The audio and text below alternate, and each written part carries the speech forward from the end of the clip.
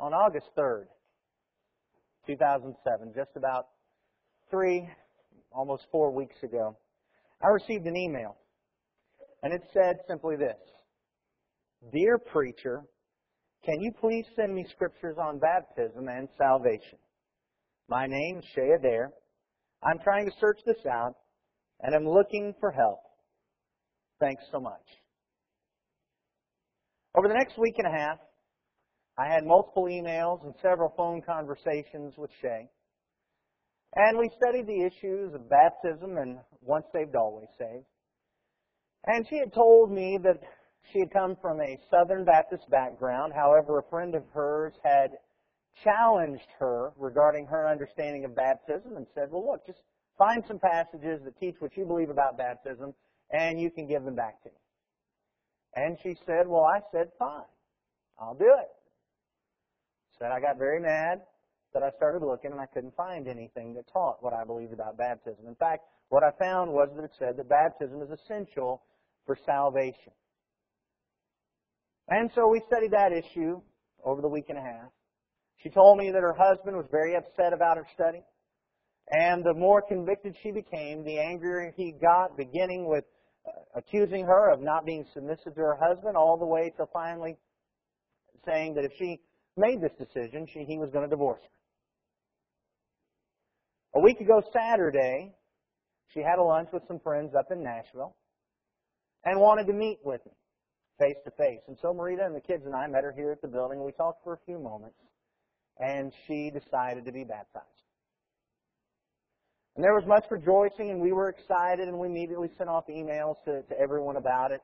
We watched the introductory video to Your First 10 Days as a Christian, sent her off with a prayer and a Godspeed, and hoping she was going to make contact with a friend of ours down in Huntsville, which is where she lived, and hopefully through that friend make contact with the congregation. At about 5:18 last Saturday afternoon, she called me and said, "Well, I'm almost home. I'm about to tell my husband, John, would you please pray with me?" And so I did. And then I didn't hear back from her that evening. I began to get worried on Sunday when I called her immediately following our morning assembly, trying to find out if she'd made contact with the church, and I didn't get an answer. And so, right before our evening assembly last week, I called again, but she didn't answer. Instead, her sister, Stephanie, answered. And Stephanie proceeded to tell me through that conversation that Shay had gone home, told her husband that she had been baptized for the remission of her sins, and that he flipped out and beat her up. Later that evening, she called me again after our assembly was over while I was at home to inform me that the baby Shay had just found out she was carrying had died. And then later that evening called me to say that they had to go in and do an emergency hysterectomy, that she was still losing blood, they couldn't figure out why, and they couldn't stop it, and they didn't know which way it was going to go. Most of Monday, she spent the day in the hospital unconscious, clinging to life. However, as Monday progressed, there started to be some things that didn't add up. A friend in Huntsville who had a police officer within the congregation tried to find out about the husband's arrest and found out that there was no arrest, there was no warrant, there was no police report, despite the fact that she had gone to the hospital claiming domestic abuse, and it's a law to report it. Contacts in the Huntsville hospital could not find anybody of that name or even description. And so Monday night, I went to bed wondering what on earth is going on. On the one hand, beginning to fear that something wasn't right, but on the other hand, feeling guilty that I even remotely thought that someone would ever lie about this. I mean, as my friend Terry said, you just can't make some things up. By Tuesday morning, I had found out a supposed hospital and a floor, and so I drove down to Huntsville, went to the Huntsville hospital, searched in the surgical ICU, and we found at the hospital that nobody by that name had been admitted, that nobody was even there, possibly under an assumed name that they weren't allowed to tell us about, and that nobody matching that surgical description had entered the hospital on Sunday night. And while we were in the hospital, I received a call from another preacher who said, I've got some information for you. And found out that at another congregation in Alabama, in fact, in two other congregations in Alabama, this almost exact same thing happened last year. And we have come to be convinced that in at least three congregations, this exact same person, pretending to be multiple different persons, has perpetrated this exact same hoax. In the worst case scenario, we have somebody here who is just a malicious liar who wants to toy with our faith and make light of it, make light of our own suffering, and extort our emotions. In the best case scenario, we're dealing with a very troubled individual who is suffering from an addictive relationship disorder that you might have heard of called factitious disorder. Seems not many people have heard of that one. Perhaps you've heard of Munchausen syndrome. Typically, folks have heard of that one. Munchausen's is a very specific form of this broader topic called factitious disorder. Factitious disorder. Factitious, not fictitious. Factitious. F-A-C-T. It's a disorder where, in order to gain sympathy and attention and support from people, a person will make up illnesses or stories of illnesses, sometimes stories of death in the family. Sometimes they'll even go so far as to actually make themselves sick in order to receive that kind of attention that they want. Sometimes they'll make somebody else in the family sick. Factitious disorder, from my study, I'm told is caused sometimes by personality disorders, child abuse, the wish to repeat a satisfying childhood relationship with a doctor, the desire to deceive or test authority figures, and the wish to assume the role of patient and to be cared for. So we've either been preyed on by a malicious sinner or by a suffering addict. In any case, the person last week that we announced that we needed to pray for still needs our prayers. Probably even more than she did last Sunday, but for different reasons. I don't know how you guys have felt about this story, and for those who aren't members of the congregation that hadn't heard of this story, I'm kind of sorry that you have to be here when we discuss this very personal issue that's affected us deeply here, but I hope that you can gain some lessons from what we're going to talk about today. But I don't know how the rest of you have felt, but I got to tell you, this week has just been awful for me. Sunday night was an absolutely deflating and discouraging experience. Monday, I spent most of the day depressed, but even though I knew it wasn't my fault, that I was to blame for our new sister in Christ lying in the hospital somewhere dying because her husband had beaten her. Then Tuesday, I spent all day upset and angry because I found out it was a hoax, and yet, it was the most amazing thing I've ever felt in my life, because on the one hand, mentally, I knew I'd been duped and passed on the charade to the others, but on the other hand, emotionally, I was upset at myself for even questioning the story and feeling extremely guilty about doing that. And so I don't know how you guys have felt. This has been like a roller coaster all week long for me. But having said all that, I actually have learned some things this week. Some things that I'd like to share with you about this story, as crazy and bizarre as it is. Even though we found out that, in fact, some things can be made up. I'd like to share some things that Shay has taught me this week. And I hope that they can help you as well. Shay has taught me about evangelism and fear. Matthew 28 and verse 19. Matthew 28 and verse 19 says, "Go, therefore, and make disciples of all nations, baptizing them in the name of the Father and of the Son and of the Holy Spirit." And yet, most of the time, what we hope is that this passage says to all the prospects, "Come, and we'll show you the gospel, and we'll teach you how to be saved." That's what was so exciting about this, is here was a person, we didn't even have to do anything. And how many of us wish for that person that would just come along, just happen to drop into our midst, and we don't have to do really hardly any work, give them a nudge here, a nudge there, and they figure out the truth on their own, and all we have to do is be the person that takes them into the water and dunks them. You know, the reality is, even if the story of Shay had been true, it would be 1 in a million. I mean, I'm sure there are some stories like that. But 1 in a million. And if it had been true and we had baptized Shay, well, we would have been deceiving ourselves to believe that we had been doing our job of evangelism. The Bible says, go! It doesn't tell them to come. Our job is not to sit around and wait for emails because somebody's seen our advertising or run across our website. Our job is not to wait for somebody to drop into our midst because they've driven past our building and seen our sign. Our job is to go. And brethren, you know, the reality is we may not ever find anybody, but our job is still to go and to look and to teach.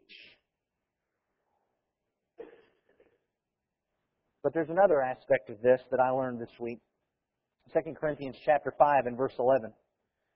2 Corinthians chapter 5 and verse 11 says, therefore, knowing the fear of the Lord, we persuade others. But what we are is known to God, and I hope it is also known to your conscience. Knowing the fear of the Lord, we persuade others. And yet most of us live as though this verse says, knowing the fear of rejection, we don't persuade anyone.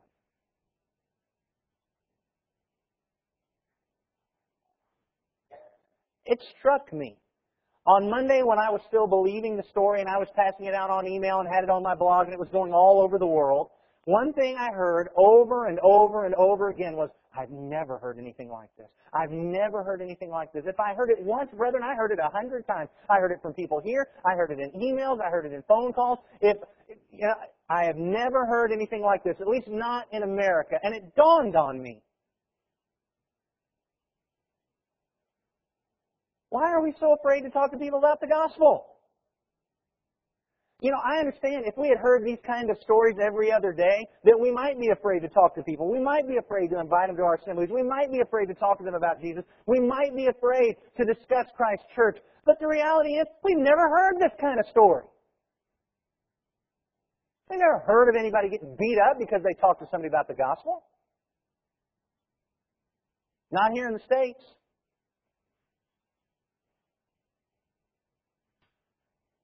And I worry that we're going to get to heaven someday, get to judgment, and God's going to say, did you read Matthew 28:19 where I said, go? And what are we going to say? Well, God, I wanted to, but I was really afraid they'd call me names. Lord, I wanted to, but I was really afraid they wouldn't let me come to their parties anymore. Lord, I wanted to, but I was afraid they wouldn't hang out with me anymore. Lord, I wanted to, but I was afraid they would think thought we were the only ones going to heaven.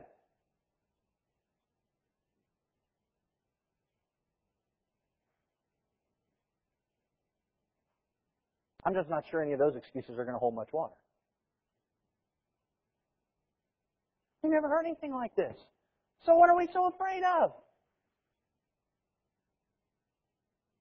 Shay taught me about evangelism and fear.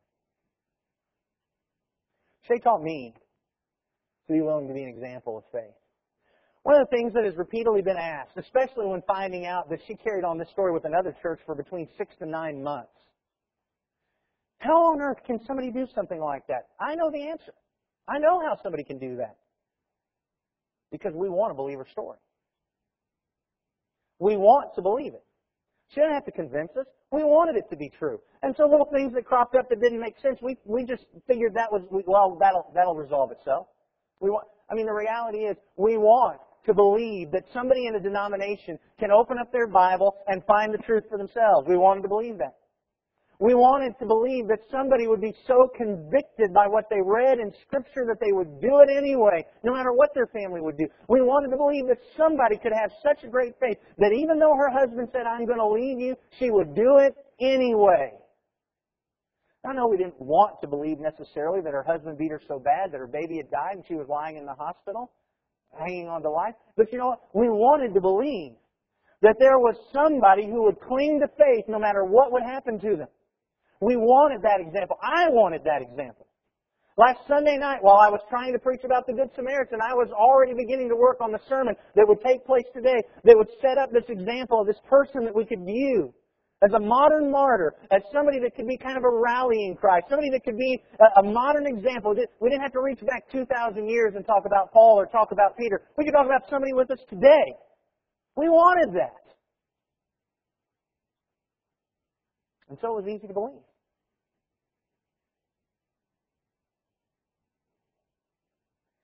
And even now, 100% convinced that it was all a hoax. There's still part of me that kind of hopes in the back of my mind that we're going to find out that no, actually it was all true, you've just been mistaken. Even though I know that's not going to happen.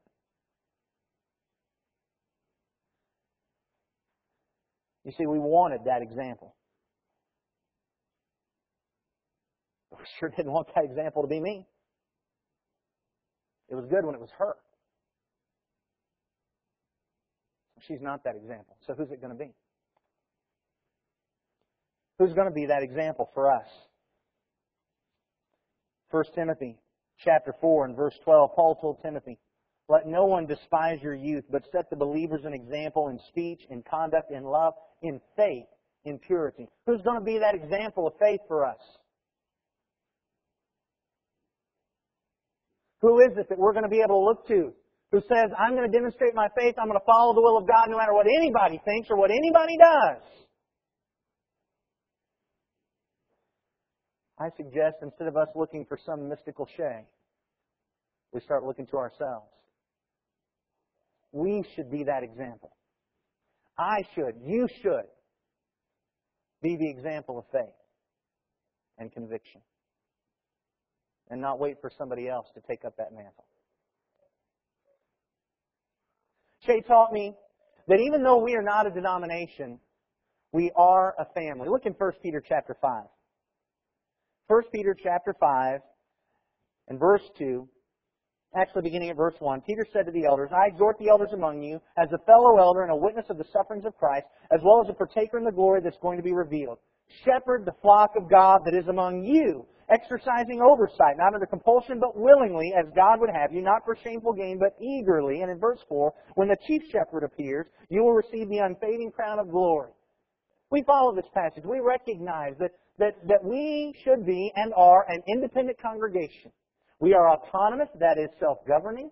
We are not connected by any association, by any denomination, by any relationship like that of governing hierarchy with any other congregation. We have our own shepherds who exercise oversight over this flock and no other, and answer to the chief shepherd and him alone, and that's it. And so when this story was progressing and I wanted to talk to people about praying about this woman, I didn't call my pastor or my bishop or my cardinal or my archbishop or my convention representative, and I didn't pass it on up the chain of hierarchy so that they could email all the churches in the denomination or organization, because it's just not there. But I'll tell you what I did. I told Christians who told Christians who told Christians who told Christians, and it was amazing. It was amazing who was praying for this young lady. In fact, who is still praying for this young lady, even though they know the truth. It was stunning. I'll tell you. The states in red, these are people that I know where they live. And when I was able to find out where prayers were being offered for this young lady, on Monday, less than 24 hours from when we had found out about this, Tennessee, Alabama, North Carolina, South Carolina, Georgia, Connecticut, Texas, Florida, Virginia, West Virginia, Arizona, Wisconsin, Kentucky, Illinois, Ohio, Washington, Rhode Island, Pennsylvania, Indiana, Kansas, New Mexico, California, Minnesota, Oregon, Maryland, Oklahoma, Missouri, Louisiana, and I even knew of people praying for her in Canada and Australia. The Internet's an amazing thing. How does that happen? It happens because we're not a denomination, brethren, but we are a family.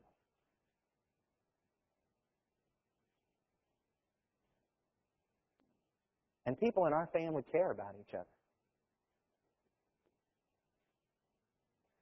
28 states. And those are just the ones that I know where they're from. That's not counting all the people that responded on my blog or through email or through phone calls, and I don't even know where they live.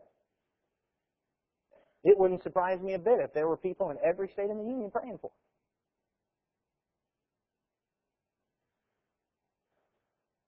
Mark 10.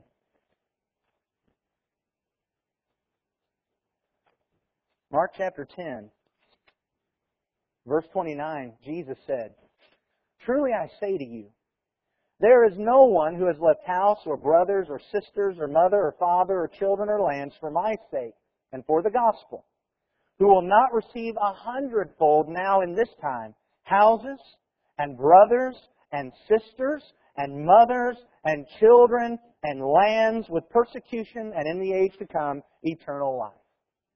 Jesus says, no matter what we have to leave behind when we come into the family of God, we gain 100-fold in brothers and sisters and fathers and mothers.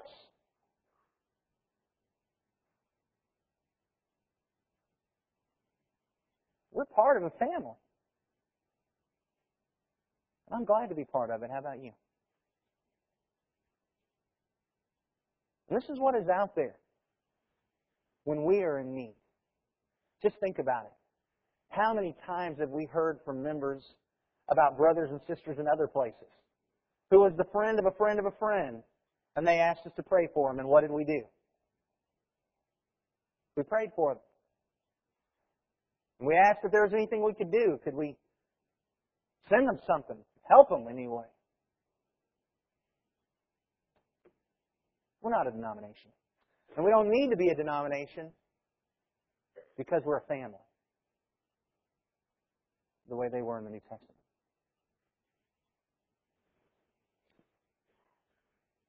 Chase taught me why we need this family and why I'm glad to be a part of it. And right now, I'm not talking about the bigger family. I'm talking about this family right here in this room.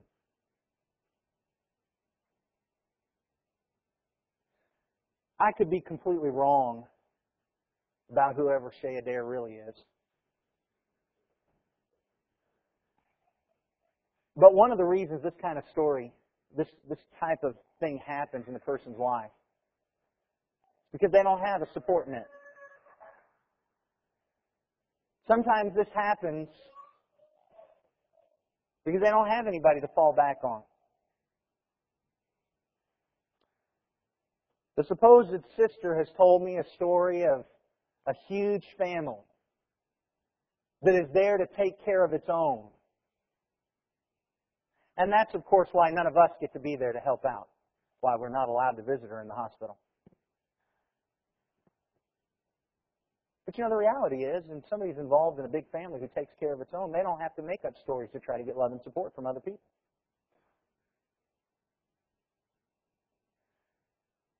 We're a part of a family. We've got a support net. When we have troubles, we have people to call. And there's 140 people that we can call on who will be there for us. And so we don't feel the need to make up stories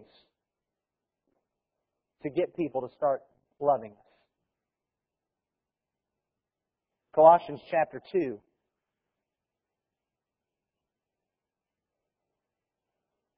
Colossians chapter 2 and verse 2 talked about their hearts being encouraged, being knit together in love.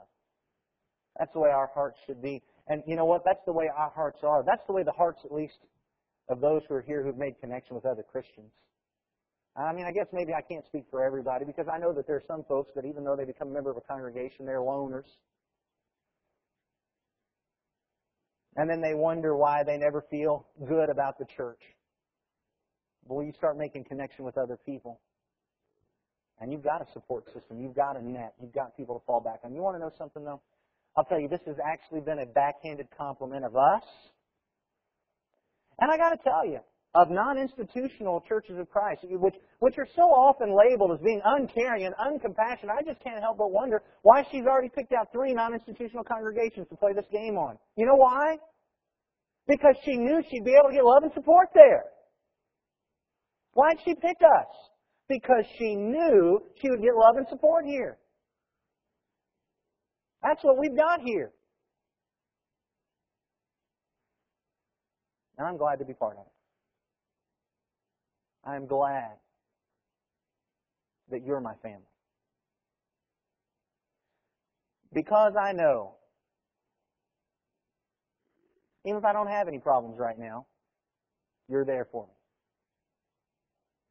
And when I do have real problems, I know where I can turn. And I just want to say thank you for that.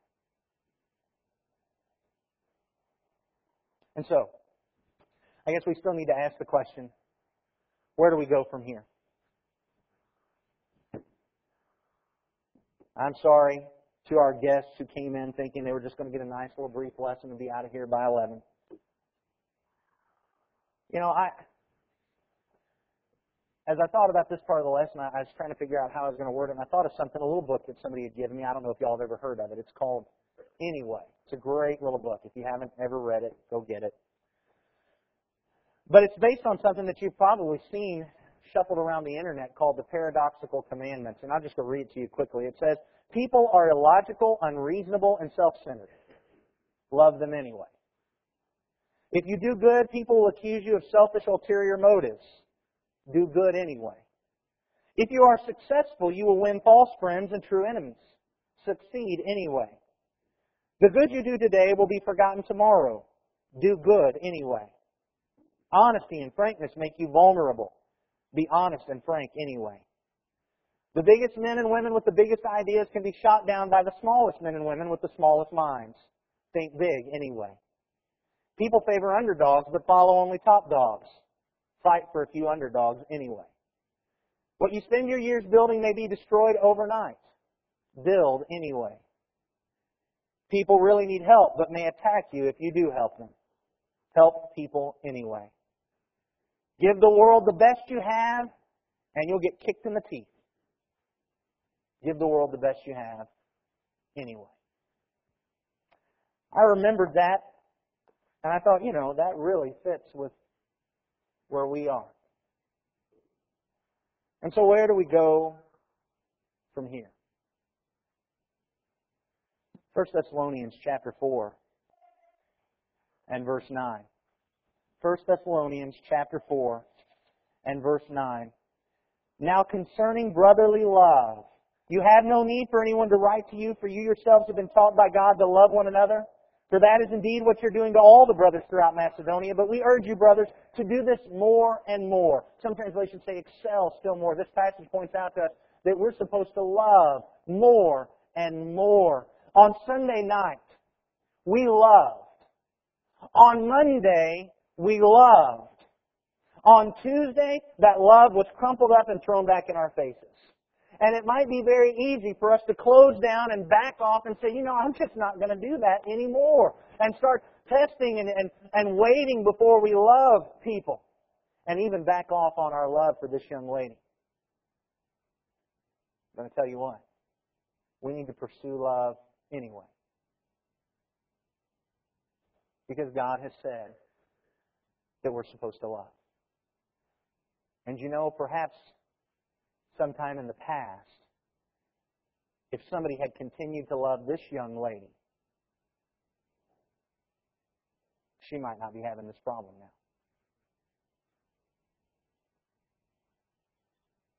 Additionally, I find it interesting. It's almost ironic. Last Sunday night, I don't know if any of you who are here actually even remember the sermon last Sunday night. I kind of forgot what I was even preaching while I was up here because of what was going on. So if you don't remember it, I won't hold it over your head. But you might remember that we talked about the parable of the Good Samaritan. And one of the points that we made was that when you love people and you do good to them and you act with compassion and mercy, you make yourself vulnerable. Isn't that ironic? This is the most bizarre thing I've ever been involved in, but I've been taken for a ride numerous times.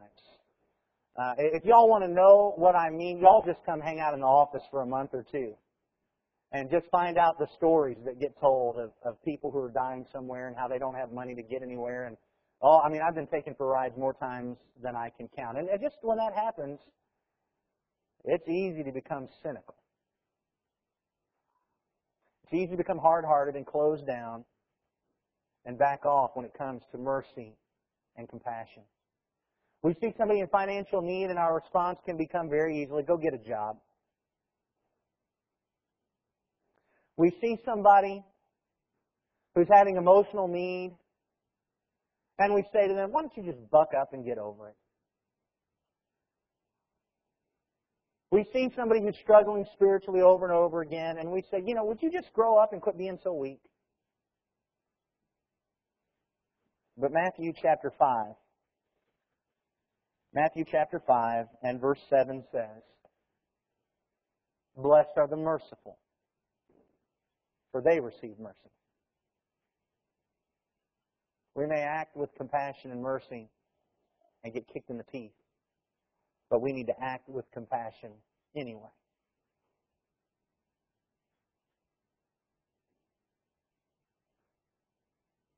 And I don't know about you, but sometimes it seems like nobody wants to hear the message of God. And that even the one time that we find somebody who seems to want it, we find out it's all a lie. And if you're like me, at times that causes you just want to give up, quit trying. We'll just stay here in our holy huddle and we'll enjoy salvation and we'll just let everybody else go to hell.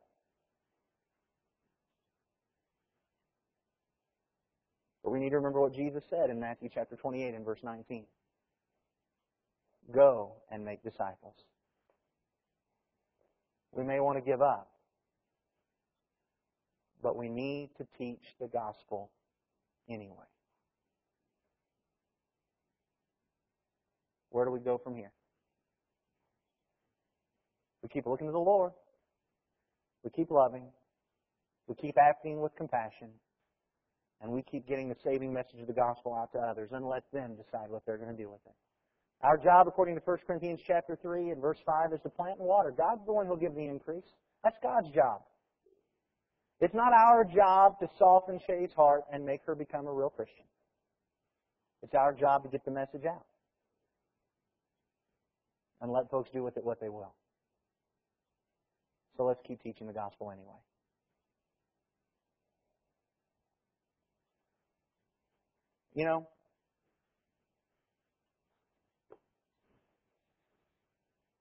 This has been a bizarre, awful roller coaster week.